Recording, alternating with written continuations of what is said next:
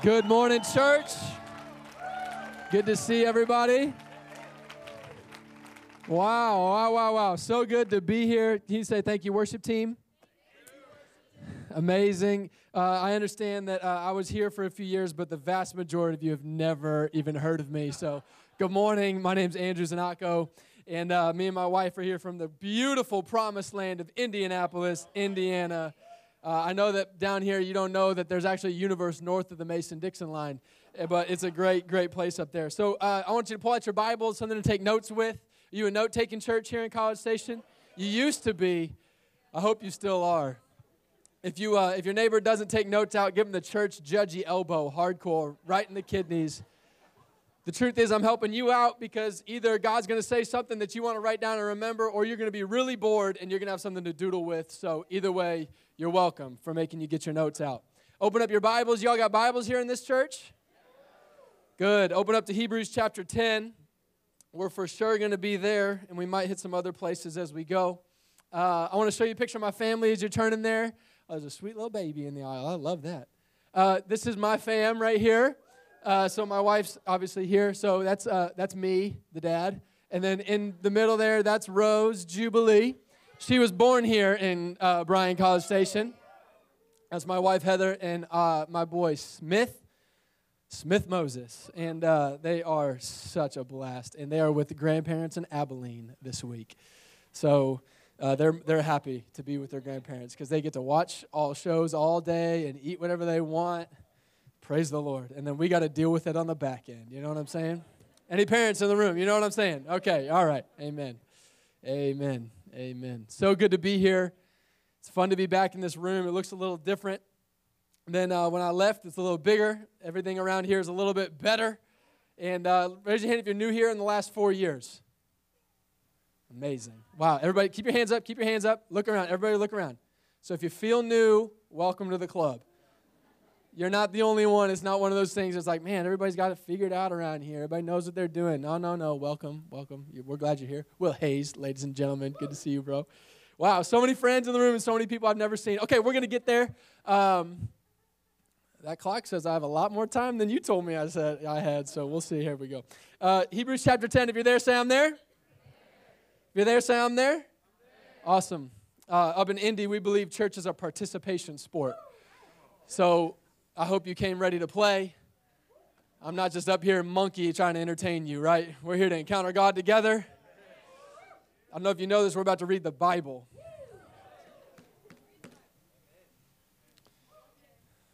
God's going to speak to you. Do you like who you're sitting next to? Hebrews chapter 10, verse 35. If you don't, this is your last chance to get up and move without anybody judging you. Hebrews chapter 10, verse 35. One more time. If you're in verse 35, let me know if you're there. I love it.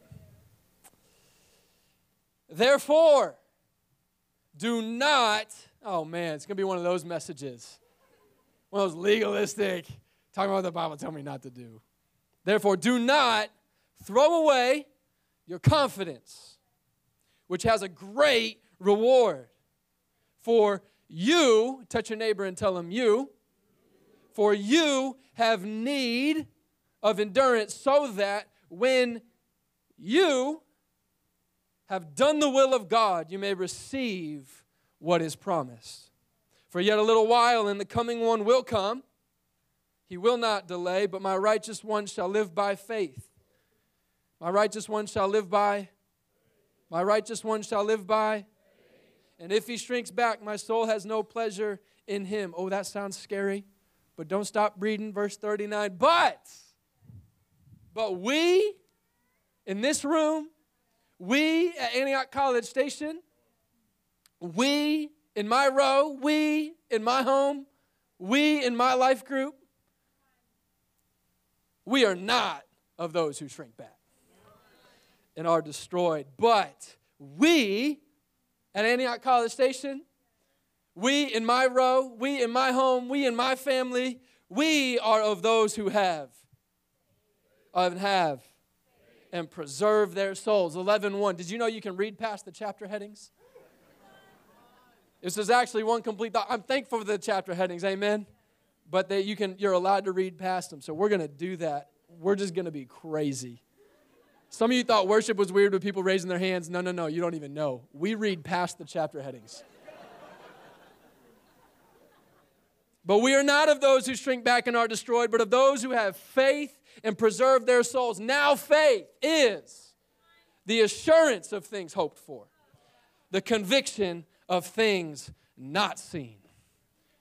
I got a message for you this morning. I'm encouraged. I'm excited. My aim is just to be loud. So even if I don't preach good, at least I keep your attention. I want you to write at the top of your notes my title for this morning's message that I'm bringing to you from Indianapolis, Indiana this morning, Antioch College Station. The Lord has a word to speak to you, and the title this morning is Unicorns. Unicorns.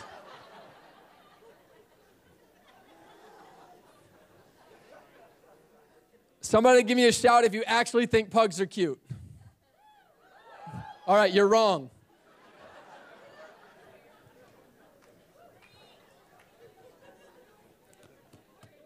The book of Hebrews.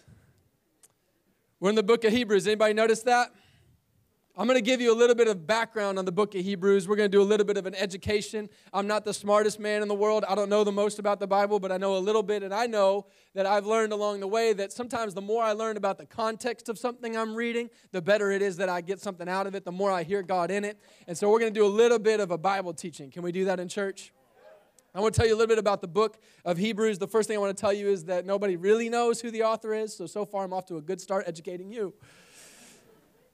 Nobody's totally sure. Everybody's got ideas. A lot of people think it was Paul. Some people think different things, but that's not really the most important thing in the world. Most people don't know the author, but we do know, we don't know exactly who the audience was specifically, but we know something about the audience. Can I tell you something about who the book of Hebrews was written to? Because I think it's going to help you see you in the Bible.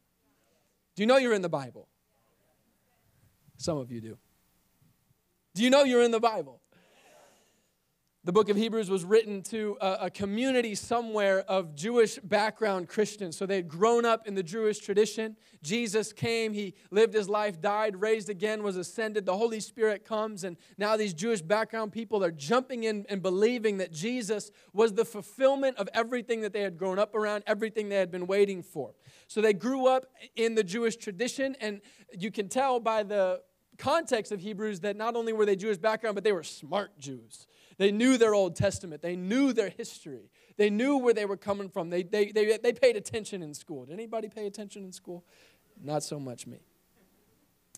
So we know that this is Jewish Christians who knew a lot of the Old Testament. And the reason that we know that is because by the time we get to Hebrews chapter 10, you're smart people, and you figured out there's actually like Hebrews chapters 1 through 9 before chapter 10. And the author, whoever wrote to this audience, basically spends the whole what we have as the first 9 chapters of Hebrews, giving a whole bunch of background, and he taps in at kind of chunks at a time into themes from the Jewish background that they grew up in, and he's connecting Jesus to every intricate part of the Jewish narrative. And so I'm going to give you a little bit of a hurry up. We're going chapters 1 through 9 here in about just a second. Can we do that? So I want to give you background because it's going to help you, I promise. So the first thing that happens is the author in chapters 1 and 2 of the book of Hebrews, he's drawing a comparison and he's correlating Jesus to angels and the Torah. There's a lot of talk of angels and the Torah. And so we got a little bit of a concept of angels, sort of, but not really. It's not a huge part of our culture and background. But in the Jewish tradition, this was a huge deal. The Torah was the Word of God, delivered, and the tradition held that most of it was delivered like to Moses by angels. So to bring a correlation, and he's making the whole point in Hebrews chapters 1 and 2, you have, in the Jewish tradition, we have angels and we have Torah, the word given by angels, but he begins elevating Jesus above the angels. He says he's higher than all the angels. He's higher than the Torah. And what the point that he's making is that this man, Jesus, didn't just speak the words of God. He was the Word of God.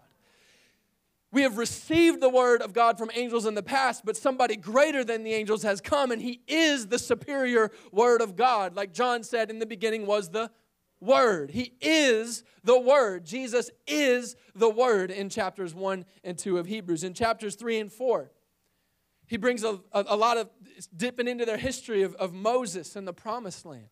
So if you're newer to the Bible, a lot of the Old Testament, basically the main narrative of the Old Testament is this story about a man named Moses and the people of Israel in the Promised Land. So God decides that he's going to raise up a people. He calls Israel and says, these are going to be my people. And the reason he's doing it is not so that he can be exclusive, but so that he can be inclusive. But to be inclusive, he had to raise somebody up to bless them so everybody else could see what the blessing looked like and say, I want that. Come on, somebody, you tracking with me? If everybody gets all the same thing, no matter what they're doing, there's nothing to differentiate it. So God raises up a people and says, you follow me, you come under my blessing, you do these things I'm telling you to do, because when you do, I'm going to show the world what it looks like to be under the blessing of God. And when they see it, they're not all going to look at God and be like, God makes me jump through all these legalistic hoops. They're going to look and they're going to see, my goodness, it looks good to live under the blessing of God. I want in. So God's saying, I'm going to raise up one nation and bring all nations to myself. The problem with the people of God is that it was made up of a bunch of people. You ever met people? Every big problem in your life comes back to people. Not the person you're sitting next to, I know that, but somebody else. So they got hard heads and stiff necks, and they turn from God, and there's this whole cycle that they find themselves going through. I know you would never do this, and you're not in that part of the Bible, but I mean, you could imagine this, though. How somebody might do this. Not you, but somebody might experience the grace of God and come close to him and then have this thought, well, I must be kind of a big deal. I can do whatever I want. And then they kind of turn from the ways of God, and then God starts to discipline him and discipline these people because he's trying to tell them, no, life isn't found outside of me. He's found in me. And so they repent, and then they come back to him because God just gives more grace. And then after they get more grace, they think they're just probably even more better than even the first time, and so they turn away again. And again, I know you would never, but maybe you know a guy.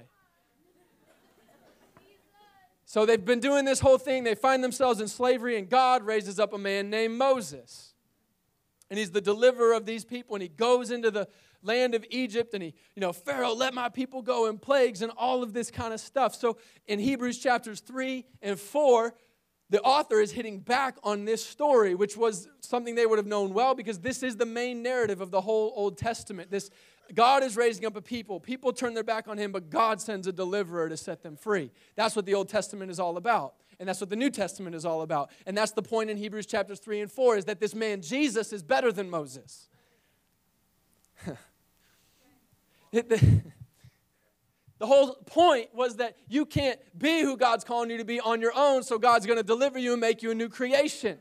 That's what the hope was in, and that's what the book of Hebrews chapters 3 and 4 connects the dots and says, Jesus is your hope for new creation. He is the way to be born again. He is the way to be made completely new. God doesn't need to raise up a new deliverer because God himself came as our deliverer. He has welcomed us into the promised land that is relationship with God. He's not promising just lands and all of these sort of things, but he himself is the promised land. The life that you live by faith is the promised land. Chapters 5 through 7, he talks about priests, something they would have been very familiar with. The temple was a huge piece of the Jewish culture because that's where God was. And these are the people of God. And so we go to the temple. But not everybody could go close into God. They had to have a system of priests, a caste of priests. And even within the priests, there was hierarchy to the point that there was one high priest who could come into the holiest place one time a year if he did everything just right on behalf of the people. He was a mediator. He was a mediator between God and his people. And in Hebrews chapters 5 through 7, the author makes the point that we don't need the priests anymore. Jesus is our high priest. Jesus is our high priest. And he goes on and on and on talking about we no longer need a mediator between God and man. Jesus has made a way. He says Jesus is a forerunner behind the curtain. The thing about forerunners is people follow them, right? Come on, somebody.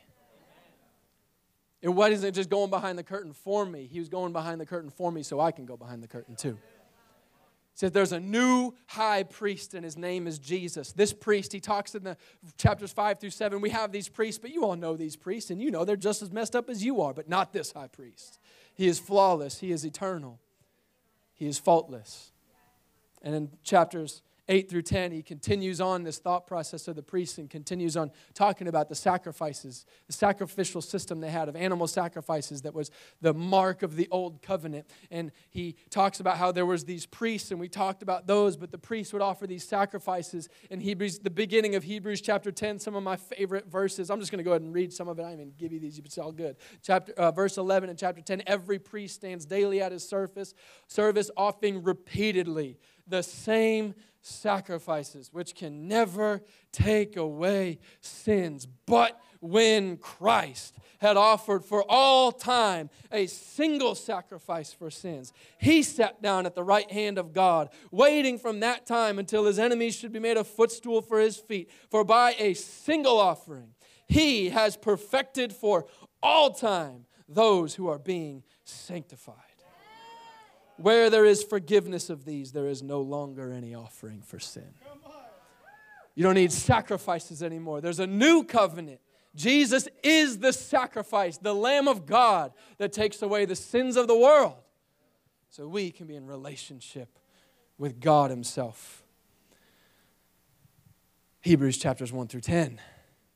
He writes to this community, reminding them, explaining to them, this is who this Jesus is, so follow him. Follow him.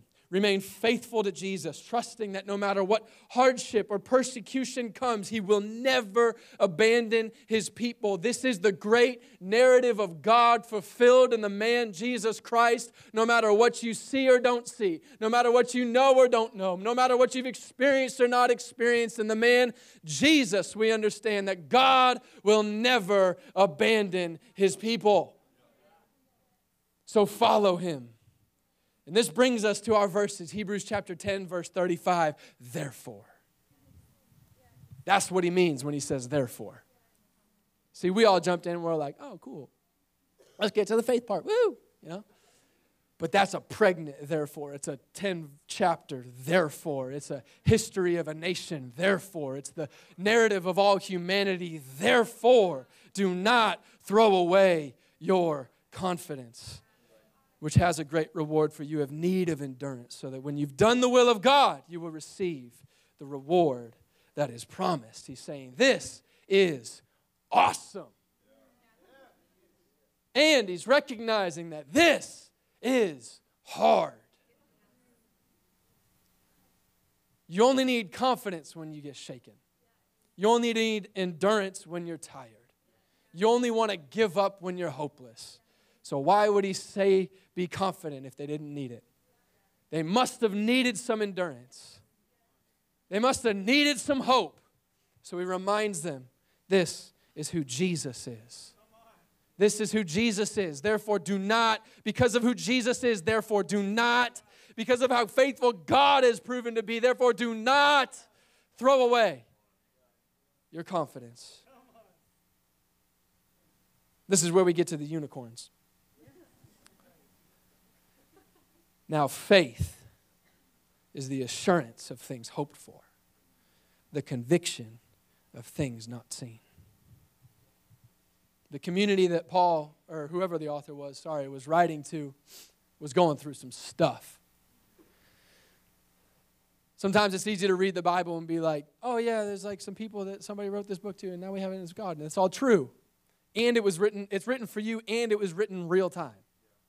And so this is written to a community telling them not to give up because people were giving up. People were getting killed. Friends were deserting friends. Family was deserting family.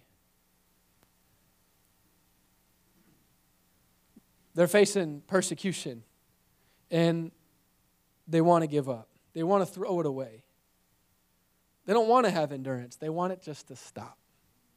Can we be honest and say you've ever been there? Oh, endurance, cool. How about it just gets easy? So here in this room this morning, we aren't facing the same persecution that they were. I would go out on a limb and assume that none of you have had a friend killed for the gospel in the last year, or a family member try to turn you over to the police in the last year or so. But I don't say that to say, oh man, these people are the hardcore people, we don't even know what we're talking about. That's not my point. My point is that we may not be facing persecution the way that they were facing persecution, but we are facing things. that are trying to steal our confidence. They're trying to take away our reward. They're trying to make you shrink back and be destroyed by the things that are trying to intimidate your faith. It's not necessarily death and abandonment. Sometimes people do walk away. And I do know that even this house has experienced so many hard things. I was here when we experienced a lot of hard things. But following God is awesome. And following God is hard. And we're facing things like apathy. You're facing things when it comes to faith. You're facing a big monster to your faith called options. Comfort. A lack of urgency. Routine. We're supposed to walk by faith, assurance of what we hope for, convicted of what we do not even see. All while we are living lives where we are invited all day, every day to put our hope into so many other things. Things we can see. Things that we don't have to hope for because we can control them. We can touch them. We can manipulate them. We can provide for them. I don't need to spend all my energy and all my endurance on all these things I can't see when I have all these options of things I can see.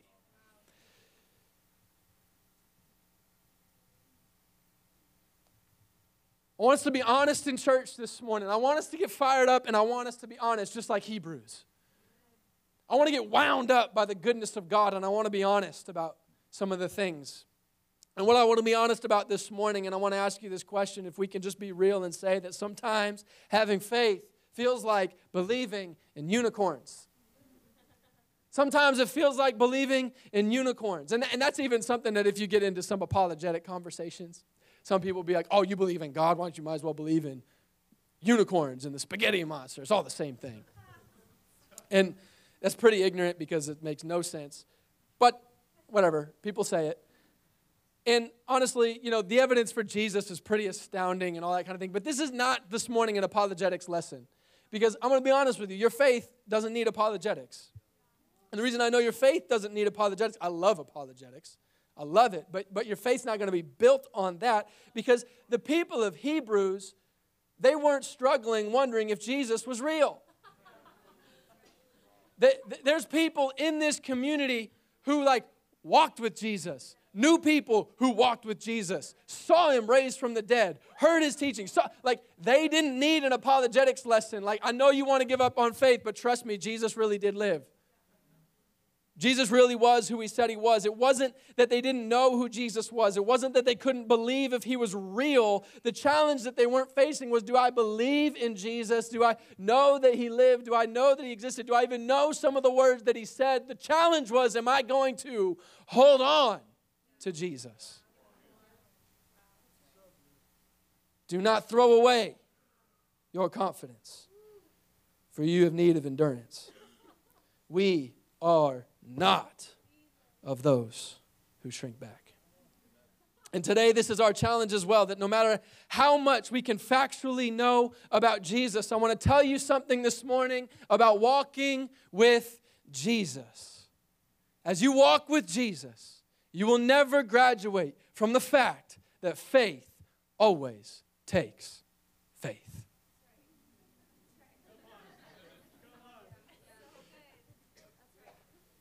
I'm telling you, I need this word. I prayed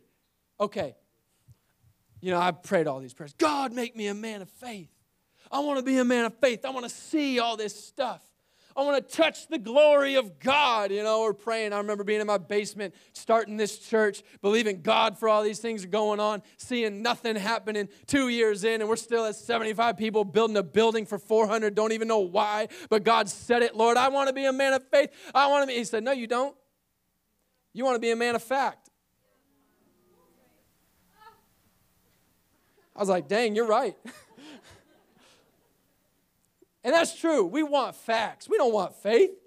I want to have faith so I see God move so that I can see it. I want to see it. And I'm not saying facts are bad. I want it to be facts. The glory of God, the King, all of these sort of things. But we are not just called to facts. We are called to faith. And although living by faith does absolutely lead you into seeing more of God, tasting more of God, touching more of God, experiencing more of God, by definition, faith is the assurance of things that you're hoping for. The assurance of things you are having to be convinced of. And my encouragement to us as a people who talk about faith, as a house of faith, you have seen God do so much. Don't rest on the last thing that your faith let you see. You're called for more. In Genesis chapter 1, you don't have to go there, team. It's all good. Genesis chapter 1, I've just been praying for you guys. And Genesis 1, 1 through 3, it says, in the beginning, God created the heavens and the earth. So there's nothing. Before you was God. After you is God. He's on the move. He's been on the move. He's going to stay on the move. In the beginning, way back in the beginning, God created. He created the heavens and the earth. And I see verse 2. So there's nothing, then there's heaven and earth, and then verse 2 says, and the earth was formless and without void. So there was nothing, then there was sort of something, but it was still empty. But the Spirit of God was hovering over the waters. Genesis 1 verse 2 says, and then verse 3 starts, and then God said. And He speaks. He speaks. See, what I'm trying to say is some of you have had faith for a heaven and earth type of thing, and you've seen it formed, but now you got to have faith to fill it. And I want to talk specifically to this house, even on the back of this own it thing. This is where you are right now. You are in Genesis 1 verse 2. Press on to verse 3. Press on to verse 3. You've heard a vision. You've had something cast out. God has spoken to the leadership of this church. There's been kind of nothing. It's been ambiguous. Where are we going? There's been a journey over the last few years, but now there is a stake that has been put in the ground. There has been a heaven and earth, a reality, a framework, a house, a structure that has been formed, but is still kind of void. You've committed to things. You've committed to being a part of this house in your heart, with your finances, with your energy, with your effort, in your spheres of influence. You've committed. Now do it. There's a big difference. You've committed. Heaven and earth are there. But it's void until you fill it. You've got to press on and not give up. You've got to not throw away your confidence. There is a great reward. If you will do the will of God, you will receive the reward that is promised. Do not be of those who commit and shrink back.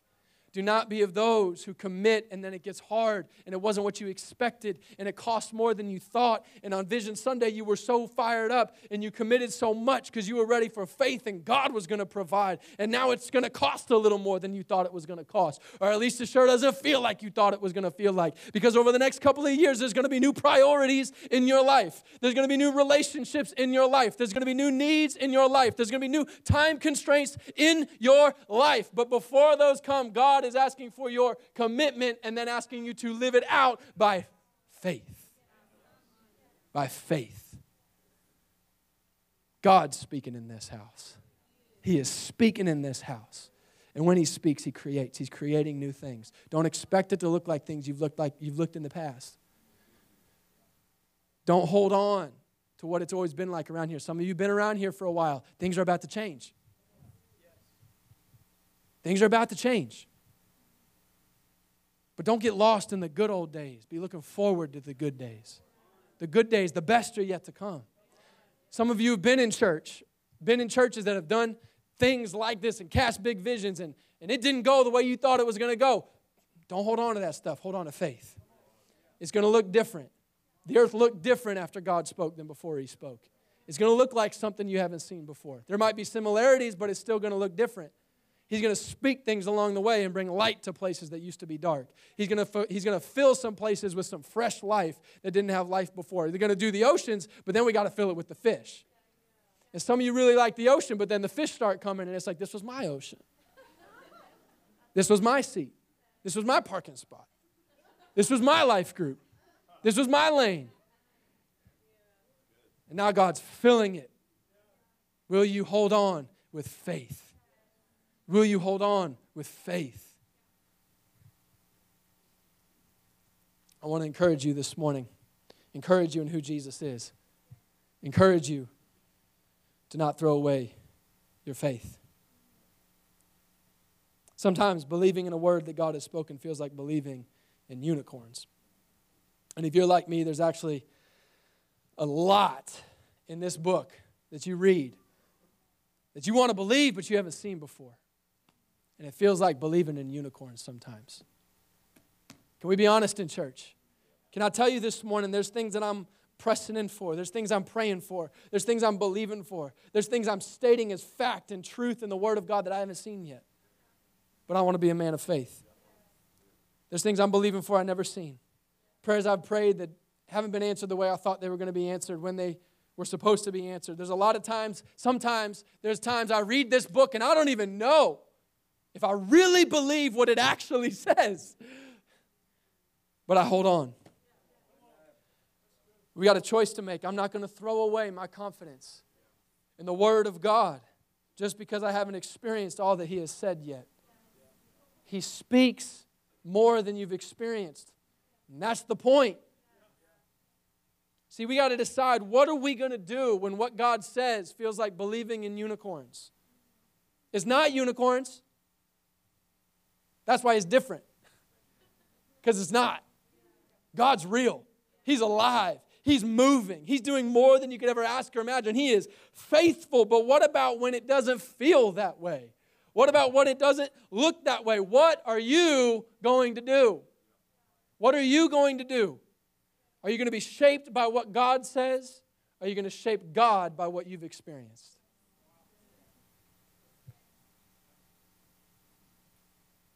When we're believing in Jesus, believing what He said, sometimes it feels like believing in unicorns. And sometimes when we're following Jesus, if we're doing it right, it should feel like you are a unicorn.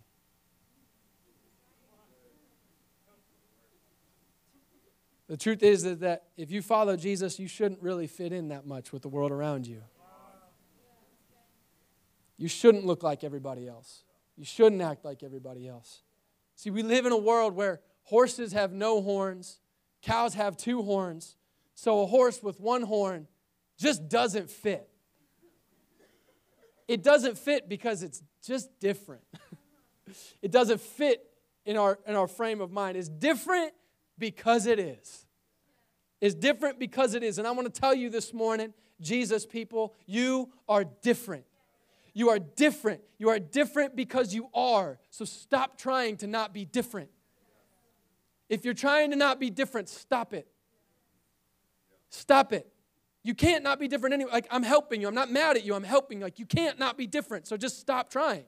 It's a failing effort. You've been born again. When you gave your life to Jesus, you were born again. You have died to yourself, been crucified with Christ and no longer live. But now the life you live by faith, you live in the Son of God who gave His life for you. You have committed to a life of faith. You have committed to a life in response to the Word of the living God. Your job is to not be so relevant that no one even knows that you're different. Your job is not to be so normal that nobody even knows that you've got the Spirit of the living God inside of you. People should know you aren't who you used to be. People should know you've got power that they don't have. People should know things changed when you got born again and the old passed away and the new came. Your life should make the world around you uncomfortable. And I'm not saying this because we're trying to make people uncomfortable. That's not the point. My point is not like, go try to make people uncomfortable. You shouldn't have to try. Unicorns don't have to try to be different. They just are. They just are because they don't exactly fit. They sort of do. We know horses. We know horns, but not like that.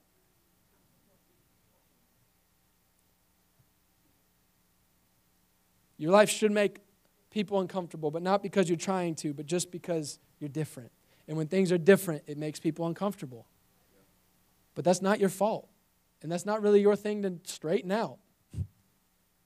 The goal isn't to make statements or be weird for being weird. There's just no getting around the fact that the old passed away and the new has come, and so it's different. It's different. I'm going to wrap up here. I don't know am I supposed to call the band up? Yeah, come on up. But just bear with me for a second. Matthew chapter 4, Jesus calls his disciples. They're walking by the sea. Come, follow me. They drop their nets. They drop their boats. They follow him. And we skim right past that part and we try to get to all the good parts. We try to get to all the crazy stories. And we think, I don't know about you, but when I read the Gospels, I have this underlying assumption that they had some sort of understanding of what the heck was going on. But if you actually read the stories, they have no idea what Jesus is doing. They are completely lost. They walked with him. They talked with him. They saw him die. They saw him raised from the dead. And in Acts chapter 1, they're all in a room looking at each other with no clue what to do next. No clue.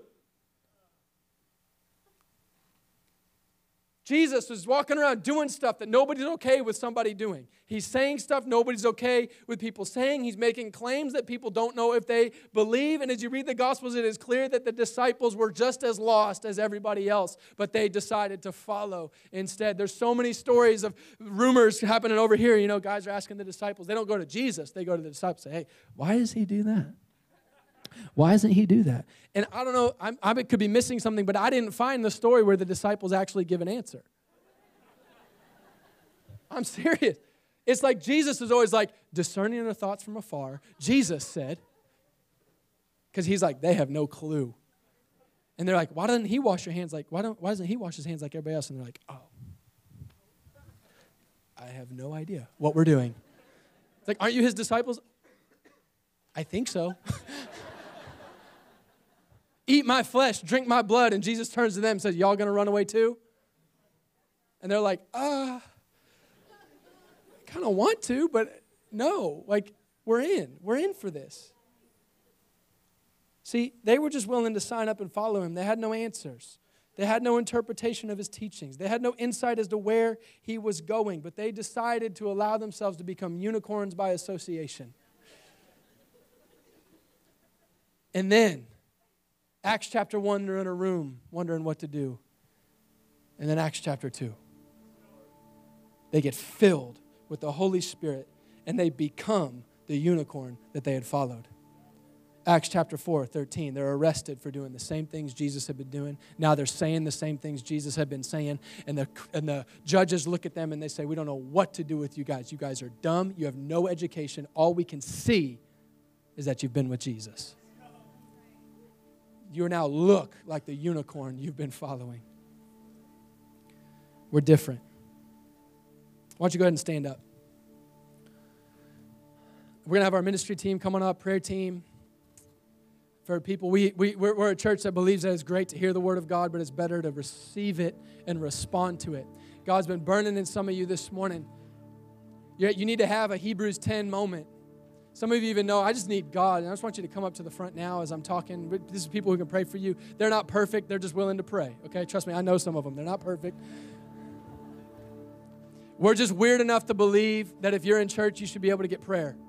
So that's all. Don't leave without getting what you need.